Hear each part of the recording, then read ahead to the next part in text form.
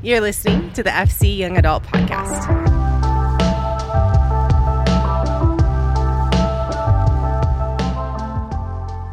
Hey guys, what's going on? Hope that you are having a fantastic week. We are starting a new subthread this week entitled Yours, Mine, and Ours. The entire series is going to be focusing on different aspects of giving, of using what we have, and stewardship. And stewardship is the word that we are going to focus on this week. I just want to get something out of the way right here at the beginning is that oftentimes when we think about the word stewardship, we think about money. And that is 100% true. We are called to be good stewards with the money that we have, the money that we've been given. But I want to kill that frame of mind right off the top and say stewardship is so much more than financial stewardship. And so the lens that I want to look at is the lens that I want to use is managing something for someone else. That we would use that definition as the lens at which we look at stewardship. So what I want to do is just ask this question. What does good stewardship look like? And I want to walk through several different things. I don't think this is a cumulative, full, complete list on what good stewardship looks like, or try to pretend like I'm the foremost expert on what good stewardship looks like. But I want to look at some different scriptures and make a couple points and think about what good stewardship looks like. So first of all, good stewardship requires faithfulness. 1 Corinthians chapter 4. Verses 1 through 2, a person should think of us in this way, as servants of Christ and managers of the mysteries of God. In this regard, it is required that managers be found faithful. So good stewardship requires faithfulness. I love that Paul calls followers of Jesus managers of the mysteries of God. Managers of the mysteries of God. I want that on a business card. Like when somebody's like, what do you do? I was like, oh yeah, I'm a manager of the mysteries of God. That would be so dope. It also kind of sounds like you work at the Ministry of Magic in Harry Potter. Only Harry Potter nerds like me will get that. But either way, super dope. Like managers of the mysteries of God. Like what an honor to be a manager of the mysteries of God. It's important that we understand that we are being entrusted with the most significant message the world could ever hear. That God has appointed us and entrusted us with the mysteries that are Him. The grandiose, amazing parts of God, the intimate, small parts of God, the practical, tangible parts of God.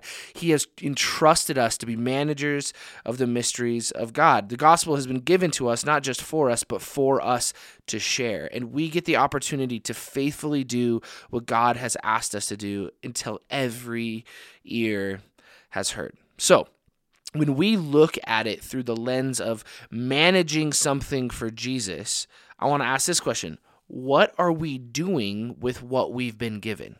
What am I doing with what I've been given? What are we doing with the resources that we are given? That's the time that we've been given. That's the gifts that we've been given. That's the abilities, the talents that we've been given. That's the finances that we've been given. What are we doing with the resources that we have been given? If God were to show up today, would we say, I have managed the things that you have entrusted to me well? Can we confidently say that? See, it's important that we understand that faithfulness is not passive. Faithfulness is active. It is actively stepping towards people. It is actively using the things that we have and doing what Jesus asked us to do. God could have chosen to engage the world solo, right? He could have created a bunch of people and he could have said, I want a personal relationship with you. And so what that's going to look like is that I'm going to speak to you and you're going to speak to me. And there's not really going to be any need for horizontal relationships, that your peers, that family isn't going to matter, that coworkers aren't going to matter. Really, the only thing that matters is you and me. But he didn't. He entrusted human beings to be managers of the mysteries of God because he knew for human flourishing that horizontal relationships were going to be so incredibly important. He wanted us to live life, but not just in one way, but in every way, in ways that glorify him, in ways that bring life to us through our relationship with him, but also through relationship with others. So he has entrusted us, and that means that we get to be faithful with what has been entrusted to us. So good stewardship requires faithfulness. Next, good stewardship requires respect for the opportunity. Respect for the opportunity. Romans chapter 14, verse 12 simply says, "So then, each of us will give an account of himself to God." Each of us will give an account of himself to God. That verse by itself might stir a little bit of anxiety in you. I know that it has for me over the years as well, but it's important that we understand that our posture towards this conversation is going to change everything. If we are fearful because we see this as a standing before God and listing off all of the mistakes that we've made through our lives, that's naturally going to be anxiety inducing. That is going to provide or it's going to stir fear within us. But if we see this as an opportunity to sit in front of our Father and get excited about what we did with our lives and what we did with what was entrusted to us, that should excite us. That should motivate us. Like, I can't wait. Like, I want to have a posture. It's like, I can't wait to stand before the Father because, yes, I'm going to have sin to deal with, but I'm going to also be able to say, like, Lord, look what I did with what you gave me. The time, the money, the finances, the gifts, the abilities, the talents, all of these different things. I cannot wait to stand before the Father. We serve a God of compassion and grace, and that doesn't mean that we don't need to be held accountable for our sin. We will be, but I firmly believe that God is going to be more interested in how we faithfully engage with the world than how we messed up. That he wants to hear the stories of our successes and our engagement with the world around us more than he wants us to sit in front of him and talk about all the ways that we messed up. We need to live lives of repentance. There's no question about that. But would we also simultaneously live lives of action, lives that would constantly communicate that we love and respect God too much? We have respect for the opportunity to be entrusted with the mysteries of God too much to sit on our hands, that we will not be passive, but that we will actively step in and have so much respect for the opportunity that we could not possibly sit by and become passive. Next, good stewardship requires trusting the goodness of God. Okay, so if you go to Faith Chapel on the weekends, you know that Nate used this parable to teach his entire message, but I think that the story and I think that one of the points that he made out of it are too important not to double down on. So Matthew chapter 25 has this parable. I won't read the entire thing, but it's simply this, is that a master gives 3 of his servants different bags of gold, 1 5, 1 2, 1 1. When he comes back, his servant who had 5 doubled it. His servant with 2 doubled it. And his servant with 1 says, I know that you're a harsh man and you don't harvest where there's not going to be a good harvest. I know that you're not going to sow the field where there's not going to be a good harvest. So what I did is I dug a hole and I buried it so that I could at least return this 1 bag to you. So out of fear, he buried what he had. I don't want to camp here for too long, but this point is too important not to look at again. How you view God will determine everything. How we view our master will determine everything. It will determine what we do with what has been given to us. If we believe that he's angry and looking for a reason to punish us, we are going to bury what we have, and we're going to give in to fear, and we are going to give in to operating out of passivity because we're too afraid to make mistakes. But if we believe that God is generous and that he has entrusted us with gifts for a reason because he believes in us, then we'll operate out of confidence in who God has called us to be.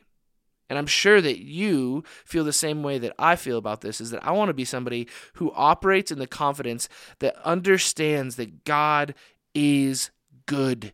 God is trustworthy, and because he's trustworthy, we can operate in the gifts and talents that he has given us. We don't have to bury those things and hope that we are the same person 15, 20, 30 years from now because we just want to make sure that we don't get worse. But that we'd be people like, no, I doubled down, I tripled down, I quadrupled down on what you've given me. I've become better. I've become more influential in my friend groups, in all of those different places. I have taken finances, I've taken time, I've taken resources, and I have exponentially made them more for the kingdom of God, not for my own benefit, but for the benefit of others. You see, he trusted you to do something with what he gave you.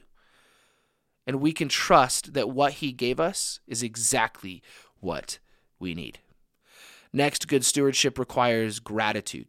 James chapter 1, verse 17 says, every good and perfect gift is from above, coming down from the Father of lights, who does not change like shifting shadows.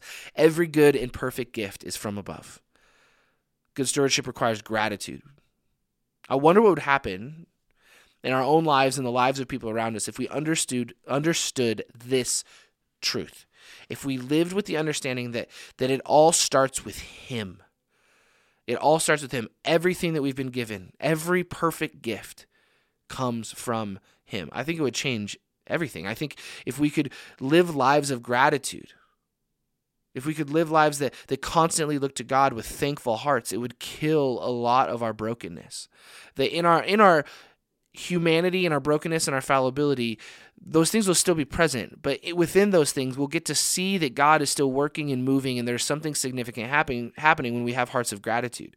See, when I live with a posture of I did this, or I earned this, or this is mine, it's not yours, I don't steward anything well. I don't even live well. I live close-fisted. I live close-hearted. But if I know that everything is his anyway, if I know that every perfect gift comes from him anyway, I live open-handed. I love open-handed. I live open-hearted. And that sounds like a much better life to me. Next, good stewardship requires wisdom. Ephesians chapter 5, verses 15 through 18 says, Pay careful attention, then, to how you walk, not as unwise people, but as wise, making the most of the time, because the days are evil. So don't be foolish, but understand what the Lord's will is, and don't get drunk with wine, which leads to reckless living, but be filled by the Spirit. This whole passage holds true. We live in a broken world, and drunk people make drunk decisions. There's no arguing that, right? Like, drunk people make drunk decisions. But we're not going to camp there. Where I want to sit is on the first couple words and the last couple words. Pay careful attention and be filled with the Spirit. This passage starts, pay careful attention, and it ends, be filled with the Spirit. Pay careful attention, be filled with the Spirit. We talked about the Holy Spirit a lot last week, but it's so crucial that we understand that we are to be people who pay careful attention and people who are in tune with the Holy Spirit. If we want to be good stewards with everything that we've been given, we have to understand that God is speaking to us. We have to be in tune with what God is saying. Solomon, often called the wisest man to ever live, attained the wisdom that he had by asking God for it, not just by gaining knowledge. He asked for wisdom. This is how he asked for it in 1 Kings chapter 3, verses 7 through 9. King Solomon says, Lord my God, you have now made your servant king in my father David's place, yet I am just a youth with no experience in leadership. Your servant is among your people you have chosen, a people too many to be numbered or counted. So give your servant a receptive heart to judge your people and discern between good and evil. For who is able to judge this great people of yours? See, this is really important for us to understand, is that King Solomon didn't just ask for the gift, he asked for how to use it. He didn't say, just give me discernment, give me wisdom on how to judge people. He said, lead me and show me how you would have me use it. Good stewardship is asking for the ability to use what we have been given well. Not for our own benefit, but for the benefit of others. It's not just about having wisdom. It's not just about having resources. It's not just having talent. It's not just having gifts. It is asking for those things and saying, Lord, I want to use this for the kingdom of God. I want this to lead people into your presence so that they know that they're loved, so that they know that they're forgiven. How can we use what we've been given? Would we have prayers that aren't just for the gifts, but how to use those gifts for good and the good of others? And that leads us into the next point. Good stewardship requires care for others. Acts chapter 20, verse 35 says, in every way I've shown you that it is necessary to help the weak by laboring like this and to remember the words of the Lord Jesus, because he said it is more blessed to give than to receive. So good stewardship requires care for others. Good stewardship will lead us away from hoarding what we have. Remember, we're called to live open-handed, not close-fisted. When we live open-handed, we have a posture where we come third, that our lives are about God, and then they're about others, and then they're about us. That we would focus on serving God, serving others, and then watching how that impacts our own lives. And when we live lives that truly show that we care for others, that account that we have to give before God, it's going to be so good. if we commit our lives to stewarding what we have for the sake of others, we should be so pumped to stand before the Father and say, yeah, this is what I did. This is what I did. I hope that it impacted people. I hope that people felt loved. I hope that people felt served. And Lord, I hope that you feel served because I was so focused on others, not on myself. And lastly, good stewardship is not temporary.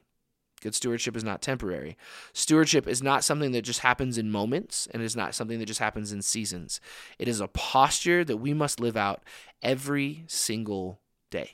1 Peter chapter 4, verses 10 through 11. Just as each one has received a gift, use it to serve others. As good stewards of the varied grace of God, if anyone speaks, let it be as one who speaks God's word. If anyone serves, let it be from the strength God provides, so that God may be glorified through Jesus Christ in everything. To him be the glory and the power forever and ever. Amen. So important that we understand that good stewardship is not temporary. We can be good stewards with the words that we speak. We can be good stewards with the actions that we take. We can be good stewards with the relationships that we have. We can be good stewards with the resources we have, the gifts, the abilities, all of those things. Good stewardship is a lifestyle. It is a posture. See, with all of who we are, in all that we have, for all that we know, that we would be people who say, I'm going to be a good steward with my life. Because when we try to be good stewards in specific moments, when it's just here and there, good stewardship will not happen. But if we set a foundational expectation on our life that we will steward what God has given us in every season of our life, in every moment of our life, we start to see our lives change and we start to see the lives of the communities around us change.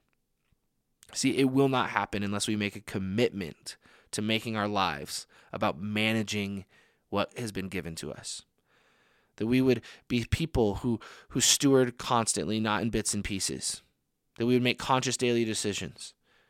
That when God says, here's what I've entrusted to you. This is what I've given you. I want you to manage my mysteries. I want you to manage these gifts and these talents and these opportunities.